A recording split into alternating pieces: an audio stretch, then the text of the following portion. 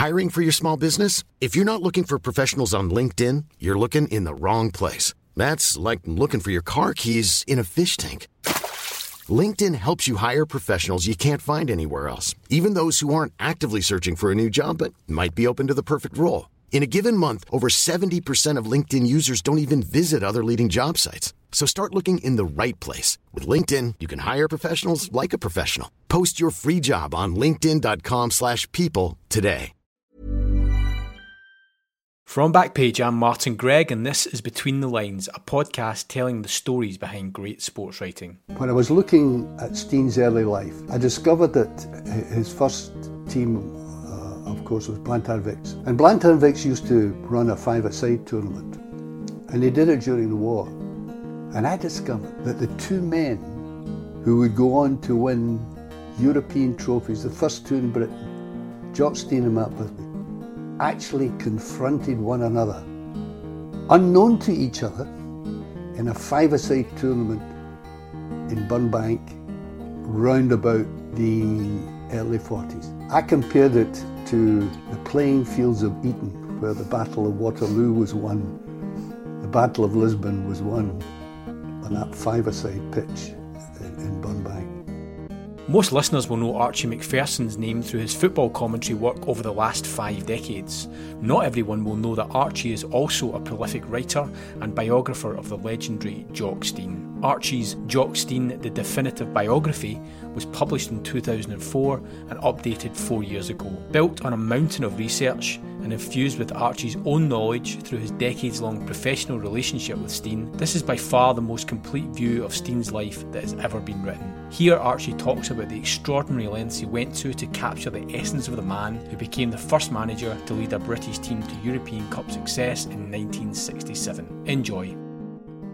So Archie, I just want to begin the discussion of Jock Stein, The Definitive Biography, by, I guess, really exploring your motivation for writing the book, reflecting on Stein's life and career and his untimely death. It seemed to me that there was a real gap in the market for a definitive account of Jock's life and times. I know there had been one or two other projects knocking about, but there wasn't that stake in the ground, that really authoritative account of his life. Was that part of your motivation to really properly document this giant of British football? Well, it was eventually, but not at the outset. It was a simple request by somebody to write a book about Jock Stein.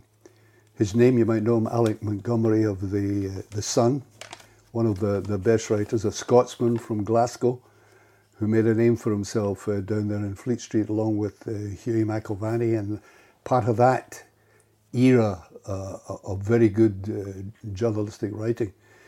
And he phoned me one day and said his publisher had asked him to look into the possibilities of writing a book about Jock Stein. But he knew of my association with Stein, both professional and, I would never say about Stein a friendship as such, because he kept you at a distance to a certain extent. But he knew I knew him very well in that sense. So he said, would I consider it?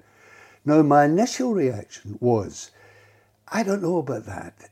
Would Jock be a man who revolutionised not just Celtic, which he did, but Scottish football? He became a template for new thinking in Scottish football.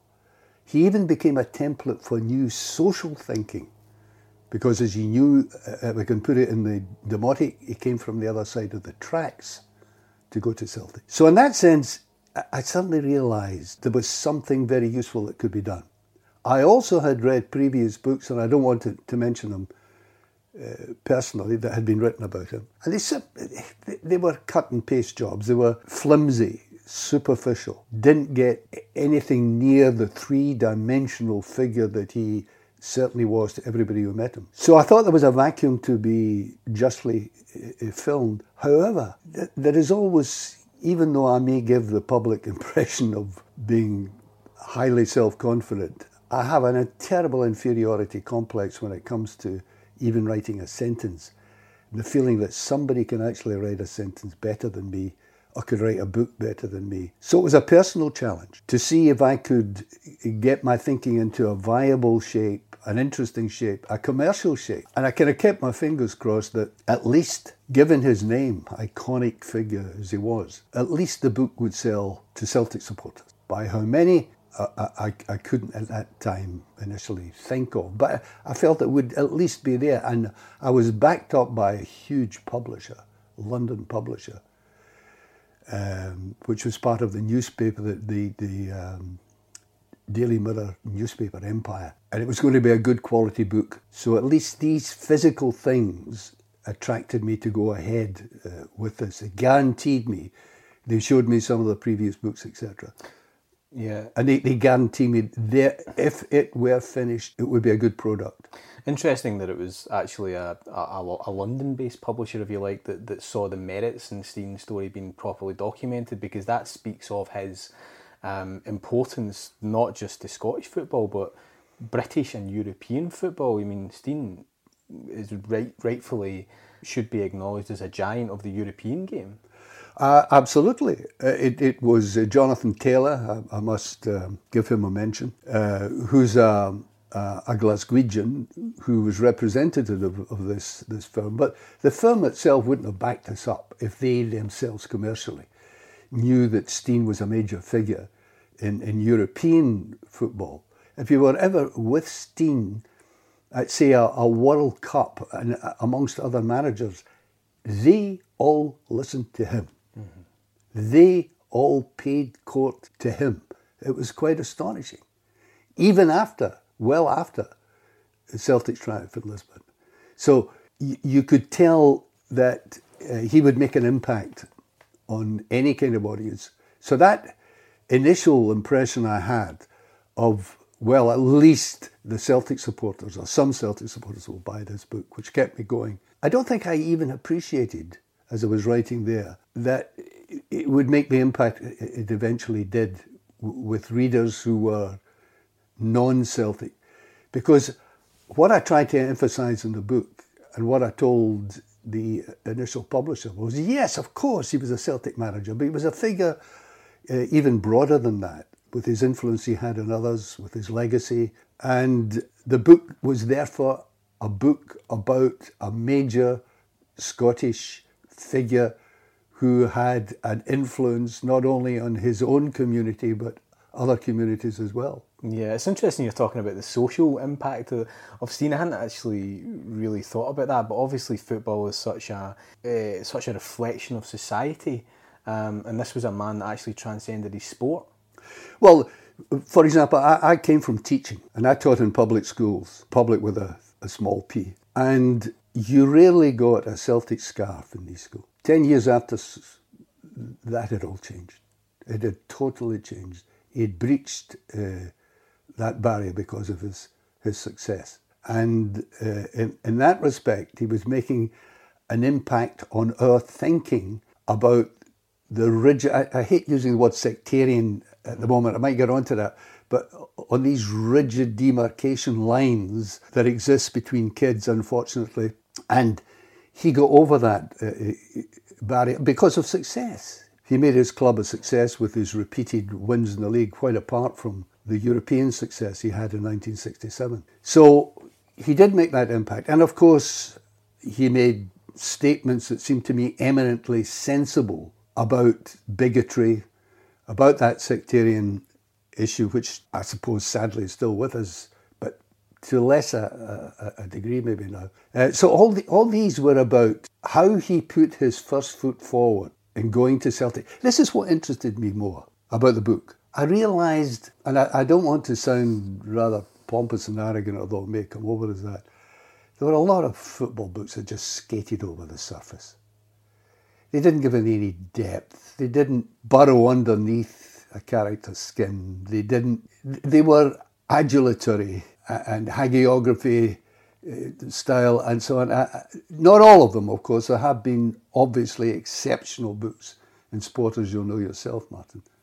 And you've published some yourself. But the bulk of them were just tossed aside, disposable. I wanted to write about an icon, and that could only be written about if I broadened them out from simply being a man in green and white that sat in the dugout, you had to be a bigger figure than that. And of course that came across in so many different ways in the way he deployed his tactics.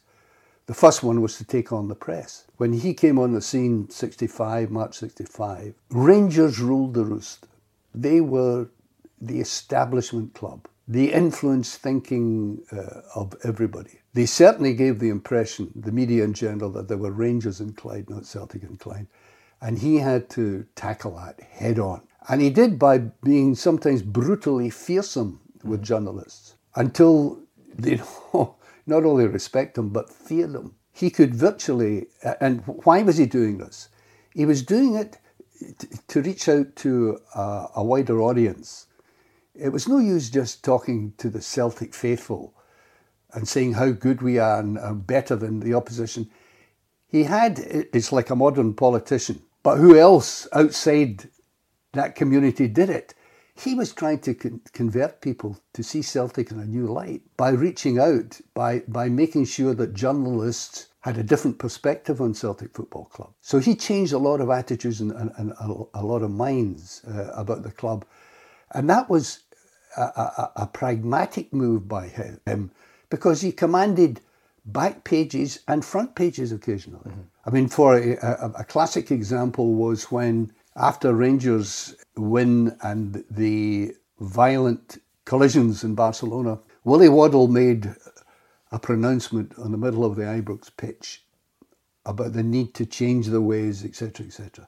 Stein realised that, and on the same day that was being given with a lot of press publicity, Stein jumped into the terracing at Anfield, Stirling Albion's part when they were playing, and grabbed an Irish tricolour, ripped it off the hands of the people there, threw it on the ground. That got more publicity than Rangers' so-called statement of intent. So he was brilliant that way, manipulating the back and front pages. I just want to rewind a little bit to, you were talking before about, in a writing sense, this inferiority complex in terms of how do you write authoritatively about someone else's life? Now that's a huge question for a biographer, and sure. One of the interesting ways in to answering that question, I think, is research. You need to have done an incredible amount of research to try and nail down particularly a character as complex as Stein. Now, rereading the book for the umpteenth time over the weekend, I was really interested at the level of research that you conducted. I mean, obviously you spent a lot of time in libraries, and there's plenty of Glasgow Herald and Daily Express references, but Burnbank Gazette from 1941, yes. I mean, how on earth did you manage to get your hands on some of this stuff? Yeah, well, I did a lot, but let me mention Pat Woods. Yeah, you know Pat Woods very well. Yeah. Pat Woods has researched at least 5 books for me, and he's absolutely brilliant. Not only just a kind of panoramic sweep, but highly detailed, particular, and this is the great thing about a good researcher, relevance. There can be a lot of irrelevant material and so on. But I did myself, going back to that Burnbank Gazette, I got one of the best pieces of research out of the Burnbank Gazette. When I was looking at Stein's early life, I discovered that his first team, of course, was Blantyre Vics. Well, there was a team before that, but his first really established team was Blantyre Vics. And Blantyre Vics used to run a 5-a-side tournament, and they did it during the war.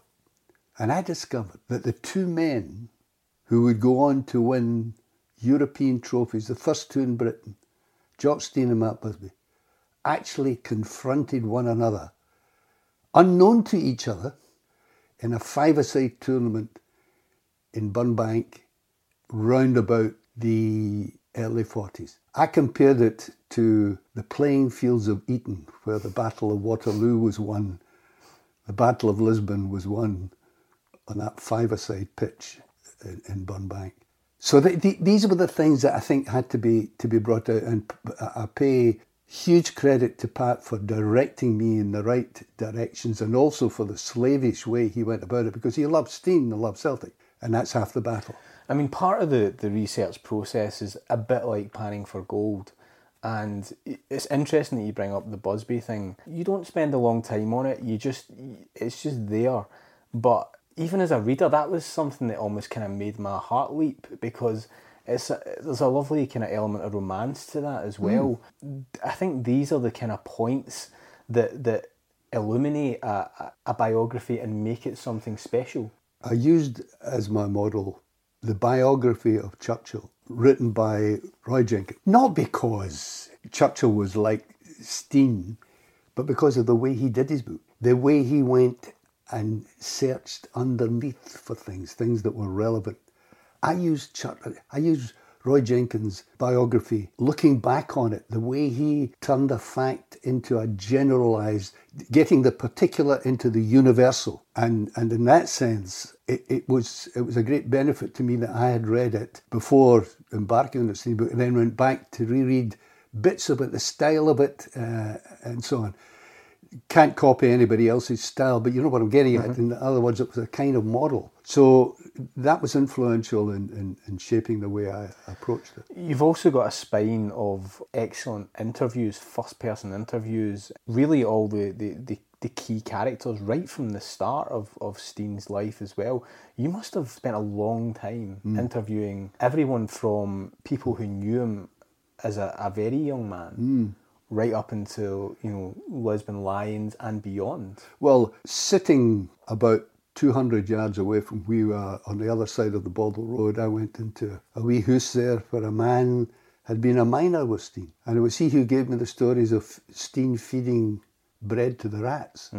Down in a mine, only about 200 yards away from where we are sitting. No longer there, of course. So that was a very personal thing, and I liked these aspects of it. And going back to meet some of his buddies from the past, when they used to tell me the score that he was only interested in was the Rangers score, when he was a boy, emphasising the fact that he made a huge quantum leap into a different kind of mentality. And of course, these are better than recounting, to me, a particular game of football. I mean, I remember writing about the first league championship win and Bobby Lennox's goal at Fir Park and so on. In a dreadful game, an historical game, it was fraught with nerves and tension and negativity, and it was a scrappy kind of goal. But that, to me, getting into something which was even more personal than that was more important. Yeah. Interesting how you use the interviews as well, and I think the amount of direct quotes you use in the book, you use very judiciously. There is a trend, I think, with modern sports biographies to be very quote heavy, and that's not something that I particularly like. I much prefer to hear the biographer's voice coming through with a sense of authority. I think, in a sense, I think that's more akin to American sports writing tradition, where people like David Halberstam and stuff would seep all this information in and then write from their own authority. I wonder about, I suppose it's quite a technical question in that sense, but were you conscious of how many quotes you used and the power and effectiveness of the quotes you did use? Absolutely. I agree with you wholeheartedly. Just a cut and paste job and stick it on to show that you actually did some research or it helps fill out the book. No. I spent an enormous time contemplating when dialogue should appear in the book. And you're right in thinking that. I like the good quality sports writing that you're talking about. The Rumble and the Jumble book written by the New Yorker editor, whose name I can't quite remember. David Remnick. David, that's him. Is superb. Even a book which I'm not sure if I have now, the writer of South Pacific, who wrote a book on sport, which I recommend to you, is superb, and it's because it's personal, it's detailed. You get the rugged terrain of a personality. That's the kind of writing I like. Yeah. In terms of trying to capture the character of someone as complex as Steen. That's one of the things that I love so much about the book, that you get a very rounded sense of his character. And I guess that you mentioned, I think, in the acknowledgements of the book about the people you interviewed, and you talk about their candour and how they express their views frankly, and essentially that's the key. I mean, the interviewing process is so key that obviously you want to get under the skin of the person. You want to hear the truth. Mm-hmm. The fact that you maybe had a relationship with some of the players and stuff would have helped, but you must have been conscious going into those interviews that you did not want the myth. You wanted the reality. Yeah, and people were very good that way, actually. Mm. I think it was part of the respect they had for the man, that they knew he wouldn't have minded people saying he could be a bit hard on players. There were times when I felt, what area do you go into? I'd heard lots of rumours and anecdotes about Steen, which I couldn't verify. So I decided I'm only going to write something that I can be absolutely clearly sure about, without lapsing into hagiographical writing, which hopefully I didn't do, because there are elements in the book where it's quite clear he comes across as an over-robust man, and could at times appear quite heartless. For example, people were Tommy Burns, the late and much respected Tommy Burns, told me a story which he has never forgiven Steen for, when he was dropped from the Scottish squad at Hampden Park before going to the World Cup, when Steen was Scotland's manager. Without a word of mention, he just read out a list of names as if, right, that's the people that are going, and Ray Stewart and he weren't mentioned, and Tommy never forgave him for that. Mm-hmm. Never forgave him for that. It's interesting that these people get their voice in the book. I mean, I would just reference Ronnie Simpson, John Hughes, even Tommy Gemmell, all of whom had quite serious grievances with Steen. Sure. But you were obviously very conscious to reflect their point of view, because it added to the whole understanding of the man. Well, John in particular, John Hughes, was as embittered as you could possibly get of a player, for various reasons. I told the story about John being dropped for a game and left the stadium, got in his car, didn't watch the game, went back, bumped. And Steen took him down to Kilmarnock and said, you're all coming in the bus. Didn't say who the team was until they got into the dressing room, and then said, right, here's the team. Turned to John Hughes, says, well, you can't drive home now. You'll have to stay and watch it. You know, which in one sense is petty, and on the other sense is empowerment. Who's boss? And it's all these little things that got into people's minds. I mean, it's really a form of psychological warfare that Steen wages on so many fronts, and in some sense, I think it's quite exhausting to try and imagine what it'd be like in Steen's head. But what comes across as well is the cost of it. He comes across as, he doesn't seem to sleep. You know, he has this problem with insomnia and perpetual motion. Sure. There was obviously a human cost to the way he approached things. Yeah, in the common parlance, he was highly strung. He gave the impression of solidity and strength, but he was a highly strung man. He could flare up like that. Just unbelievable. And you were cautious of approaching him after a defeat, although I remember in the famous defeat that Celtic had against Partick Thistle in the League Cup final, where I think there were 4 goals down in about 20 minutes. It was an astonishing day. And I did the interviews out on the pitch afterwards. And I turned round as if that's the end of the day, and there was Jock standing at the tunnel. I thought, oh my God. But he just said to me, well, I suppose a lot of people got the result they wanted. That's life. And he was like that. And on another occasion, Malpensa, in the hotel in Malpensa, when Celtic were beaten by Feyenoord. Having done the commentary with my co-commentator, I didn't need to stay on at the stadium. I just got in my car and went back to the hotel. I waited on for a while and so walked into the hotel and there were only two people there, Jock and Sean Fallon. And I thought, what is he going to say? And I walked across to them and I was saying to myself, what am I going to say? Do I say hard luck, which is a cliche and ineffectual? Before I opened my mouth, he said, hey, by the way, there's a load of champagne over there and I don't want it to be redundant. Get stuck into it. Hiring for your small business? If you're not looking for professionals on LinkedIn, you're looking in the wrong place. That's like looking for your car keys in a fish tank.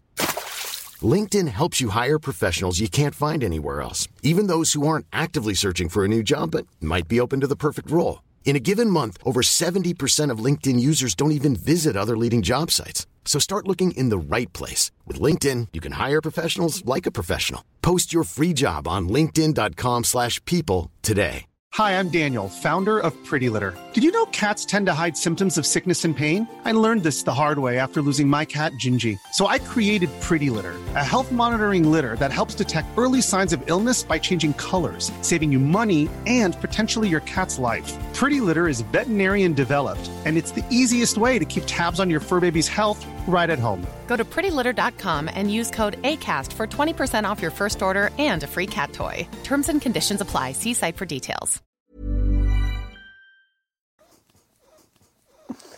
I mean, it's interesting that you bring up 1970 European Cup final. Mm-hmm. You really don't spare Stein in that section as much as the chapter on Lisbon celebrates the historic nature of the achievement. There were obviously fundamental things that went wrong in 1970 that you don't back away from. For a start, the Celtic approach to Lisbon, as I said in the opening passage of my book, that Celtic regarded the sun as his first enemy. He wanted to take on the sun because he absolutely barred his players from exposing themselves to the sun. Even John Fallon, sitting in my first interview, sitting in this gorgeous hotel, the sun was coming through and hitting him in the top of the head through a window. And he came screaming across towards it, maybe to impress me as well, of course, and said, get out of the sun, da-da-da-da. So the approach was absolutely meticulous, except in one occasion when the players tried to slip out. I don't know whether he knew it at the time or not. And somebody almost broke their leg climbing over something or other. And anyway, apart from that, it was absolutely meticulous and careful, coordinated, disciplined. He was on top of it all every second of the day. Malpensa, this beautiful hotel on the top of a hill, it was like a holiday camp. We had Ian Peebles, a well-known Rangers man, as the agent for the Celtic players, doing deals on the spot. I mean, it's inconceivable. Well, it happened. And I still look back on it and say, no, how on earth did that happen? So there was a lax approach. And I think part of the reason was, I think Stein believed it was a cinch. And I think what his mistake was, he had gone to see Feyenoord playing in Dutch football, which can be at times mechanical, disciplined, lacking passion. But it was that technique that was Celtic's downfall, because the Dutch kept the ball very well. So I think he downplayed that. Also, Bertie Auld will tell you that he said Van Hanegem, he's only got one, Jock said, Van Hanegem's only got one leg and he's slow as treacle or what's that effect. Bertie said he dazzled me all night. One-legged player though he is. So there was an underestimation there, a serious underestimation by Stein, proving that he's only fallible. Some of the kind of less heralded aspects of Stein's character get attention in the book, and I found them fascinating. We know about the tactical and the management aspects of what made him such a great manager, but I love the kind of the political elements to it, and political with a small p. Although there was some of the large P politics as well at times, but how to engineer the outcome that you want expertly. The example I would give would be the exit from Hibs and the arrival at Celtic. Sure. And astonishing. I mean, effectively, he was playing the part of his own agent. You know, He was, yes. the part that a football agent would play now. But in terms of the art of negotiation, it's an absolute masterclass. And he held his nerve all the way through to get where he eventually wanted to go. It was remarkable. And he disclosed this to you in an incredible conversation years later. Yeah. Well, first of all, he was determined, I wouldn't say bitter, but absolutely determined to be a successful manager, given that Celtic had told him, you'll never be a manager for... He said, they put it in these terms, your assistant manager, reserve team manager, not assistant manager, reserve team manager, that's as high as you're going to get you. I mean, that was implied in all the talk they had before he left. Went to Dunfermline, was a success, innovated at Dunfermline, the first known sweeper in Scottish football. Willie Cunningham played a role that was unheard of. He had enormous battles with Willie Cunningham because Willie Cunningham didn't understand what Stein was getting at, playing this sweeper role, if you like to put it that way. And he went down and played in Everton and astonished people with how he played. Then was taken on by Hibs. But he realised, and he must have realised before he left Celtic as reserve team coach, where he won his first trophy, by the way. And it was this: Celtic were too parochial. They were too much clinging to a history of, if you like, self-survival that couldn't possibly last and endure. He must have known that. I mean, he didn't say that so much to me, but in some of the talk, he felt they would implode. They had a huge loyal support and were winning really nothing. Rangers were beating them at will. So I think he knew he was a candidate. As soon as he started and got the 2-0 result against Real Madrid for Hibs, he began to realise there is something in this. So when they came to him, they offered him the job 3 times. Assistant manager, he said no way. Joint manager, he said no way. And at the same time made it clear to them that Wolverhampton Wanderers were interested in him, which they were. And he told them that. And I think he knew he was going to win. Sure, he felt he knew he was going to win. And eventually they gave him the job after he having said, purportedly, and this is something I didn't quite get my finger on, and I admit this, I run everything. Well, there were 2 players dispute that, particularly Jim Craig, who after their European fiasco in one of the games they played abroad, when they came back, terrible journey, they played Hearts. Having got back home about midnight, they played Hearts the following day. Craig was dropped because he had been sent off in the previous game. And it appears from what Desmond White told Jim Craig that he was dropped on the instructions of the late Sir Bob Kelly, not Stein. And that he came back, according to Jim Craig, Desmond came back to a board meeting and said this must not happen again. So that might have been an instance where the chairman did have a say, whereas in the past, we all believed that it was a clean-cut case from the start. That jumped out to me, the Jim Craig juncture, I thought was very interesting. And again, going back to my point about Stein being a politician, the narrative that most people would subscribe to in that scenario was that Stein won that battle from day one, became this completely autonomous, all-powerful figure. But the reality was different, and Stein was obviously willing to accept that to get to the point where he would become all-powerful and he would have complete autonomy, he had to just work his way into that situation. He eased himself in. There's no question about that. And once he did things initially at a level where it was like a barnstorming thing at a certain level, but up there in the boardroom, I think he played it quite sagaciously. Yeah. One of the things I think that makes a great biography, we talked about the research aspect, we talked about the writing aspect, but I think proximity is really important. I think access and proximity. I think if you've lived through, you've been on the spot when these things were happening, then that gives it a huge wave of authority as well. That must have benefited you greatly, that you lived through all this. you were engaging with all these personalities throughout, and that must have fed into the writing of the book all those years later. Well, I admit I was fortunate. I got to know Steen. We started off with a definite aggression in a relationship between us because I came from the BBC. And in his initial days, Jock Stein had high suspicions of the BBC. And it was the man who ran the BBC was an open Rangers supporter, the head of sport. There's nothing wrong with that. He's entitled to support it.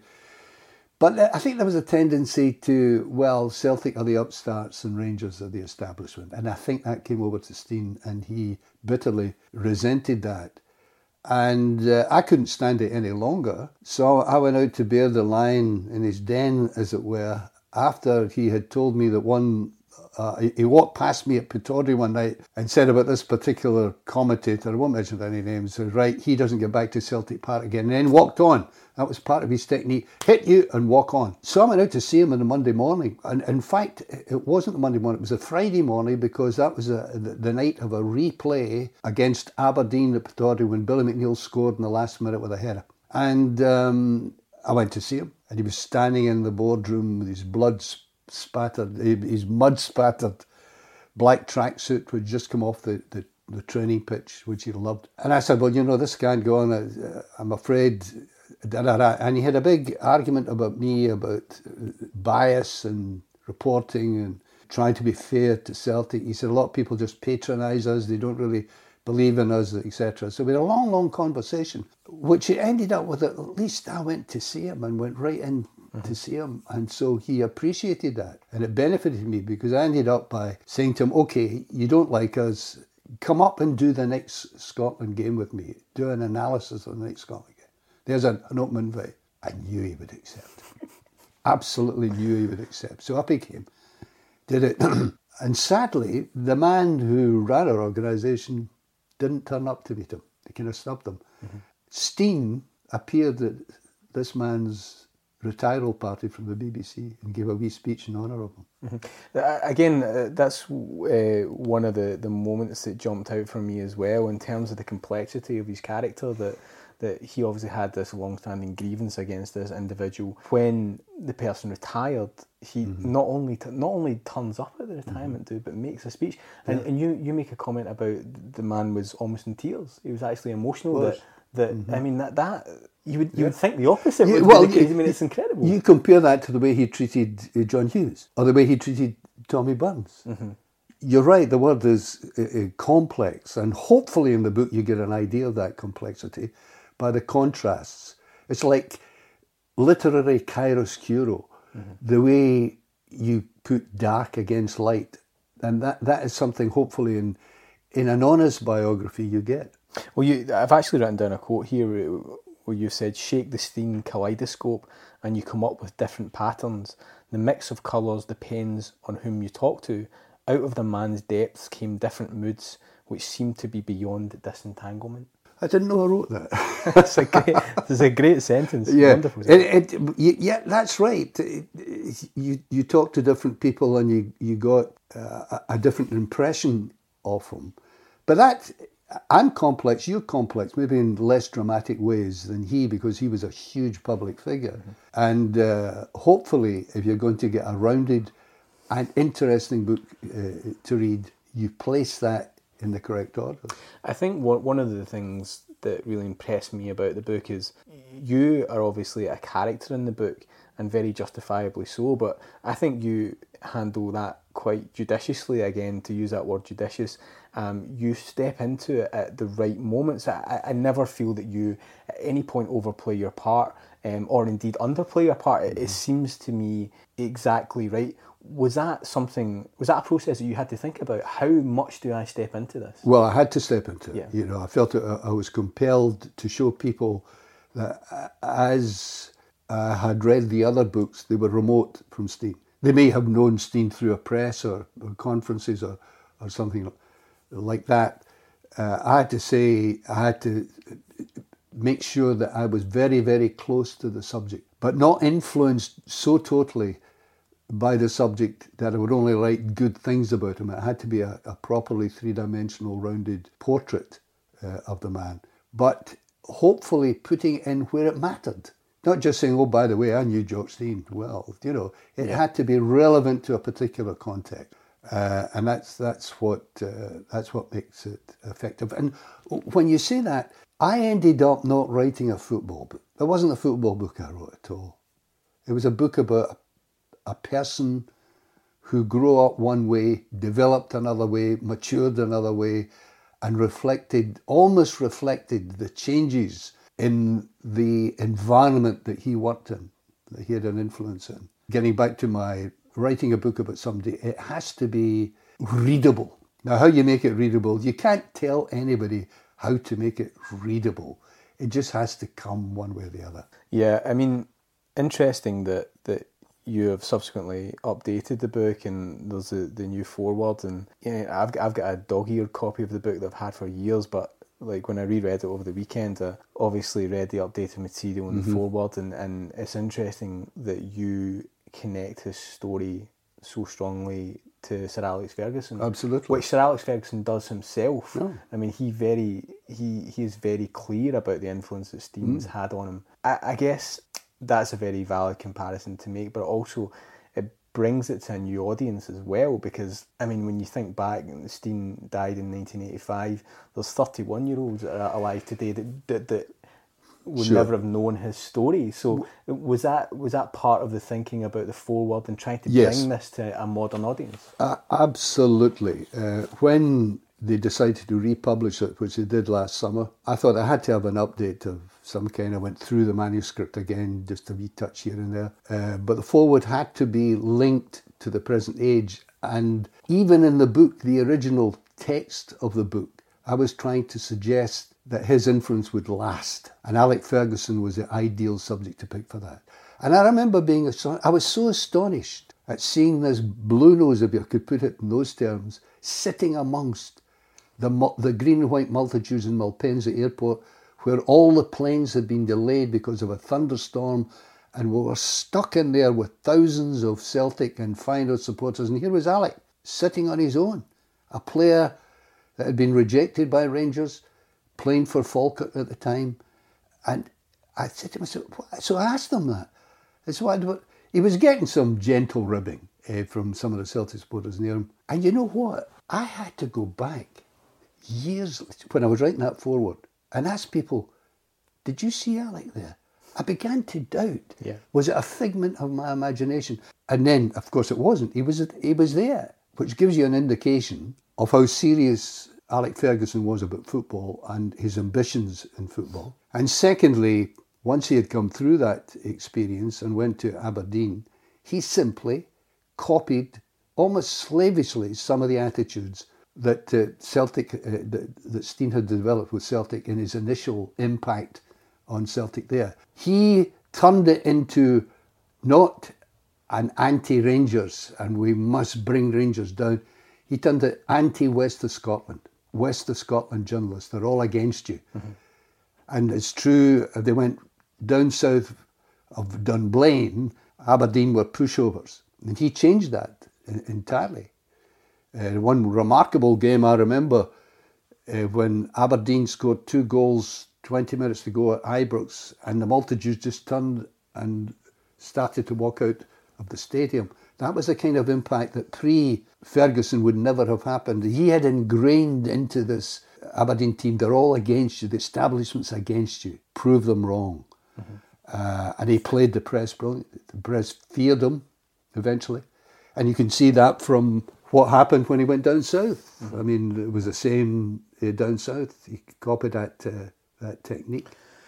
One of the questions I'm sure you've been asked many times over the years, Archie, is, would Stein have been a successful manager in the modern era? And it's quite interesting, the Ferguson comparison, because the thing that strikes me about Stein through reading the book, and also just about my observations of Sir Alex Ferguson, is they're very political, and they're always seeking the aerial view of things and adjusting their position as such. They want to see the full panorama of what's happening, and then they can manoeuvre themselves into the right position. Adaptability is what I'm talking about. This is something that comes up with reflections in Ferguson's career, that they say, well, he managed to adapt as football developed. Is that something, a quality that you would identify in Stein all those years ago? Do you feel that he would have had that adaptability to say, I'll modify my bit, I'll treat that situation differently now than I would 5 years ago? Well, Stein was the initiator. He was a revolutionary. So he, in a sense, he didn't need to adapt. As I pointed out, even with Dunfermline, he was playing a system there that was very modern. Helenio Herrera played it in a much more visible and publicised way, how to defend in depth. So in that sense, Stein did not need to do that kind of adaptation or adaptability, or have that characteristic of adaptability that certainly Ferguson did have when he went to a bigger environment, a much more competitive environment down there. So Stein in himself had established the first press conference that ever happened. He established the idea of Celtic always on the front foot, except on one famous occasion where the Stein myth overtook reality when he played against Dukla Prague, and was the conclusion of which was that he played defensively. He never did. As Bobby Lennox said to me, well, if the big man told us to be defensive, I must have missed the team talk. They were just on the back foot that day because Dukla played exceptionally well and Billy McNeill had the best ever game he had for Celtic. So in that sense, he was the progenitor, if you like. He started things. So it wasn't so much he had to adapt. Where I think his weakness was, if you like, he wasn't ambitious for himself. He could have been the best paid manager in the world if he went to Manchester United, the idea which he toyed with, and eventually turned it down. I think, if we go back to his own personality, I think he was a homer. When he went on holiday, for example, to Menorca, where we used to go as well, we were never there at the same time as him, but we were with a lot of his friends in Menorca. He couldn't get back quickly enough. After 3 or 4 days, he wanted back home. I think basically he was a homer, a family man and homer. Yeah, that's interesting. I mean, just finally, Archie, I just want to ask about the impact of the book. We were chatting before we started recording. You were saying that the book sold very well, which is important, that first wave, or the first publication was received in the way it deserved to be. What kind of feedback do you get? Do you still get people mentioning it? Sure. It still echoes through the years? I was up in St Andrews in West Point, which is very popular with students in St Andrews. My grandson is going to do his masters in physics, I'm proud to say. And I was in the pub with him one night, and this guy came up to me and said to me, Archie, that wasn't just the best football book I've read, it's one of the best books I've ever read. And when you get, it's bloody well worth it. All the pain and the agony, which as a publisher yourself, writer yourself, is intense at times. Sometimes you feel, what the hell am I doing this for? What am I going to get out of this? And then years later, when you get a comment like that, and that's not a lone comment. I don't want to be arrogant about this, but they come in all the time, emails and so on about that one book. It also gave me a false prospectus on what publishing is like, because I felt, I'd write another book, just get the same. Oh no, it's not the same. Thanks to Archie for agreeing to this interview. Jock Stein, the definitive biography, is available now, and look out for Archie's new book, Adventures in the Golden Age, Scotland in the World Cup Finals 1974 to 1998. If you like this, please subscribe and leave a review on iTunes, and if you've read a story that you think would make a good feature for the podcast, let us know on Twitter at Backpage Press, or email backpage@backpagepress.co.uk.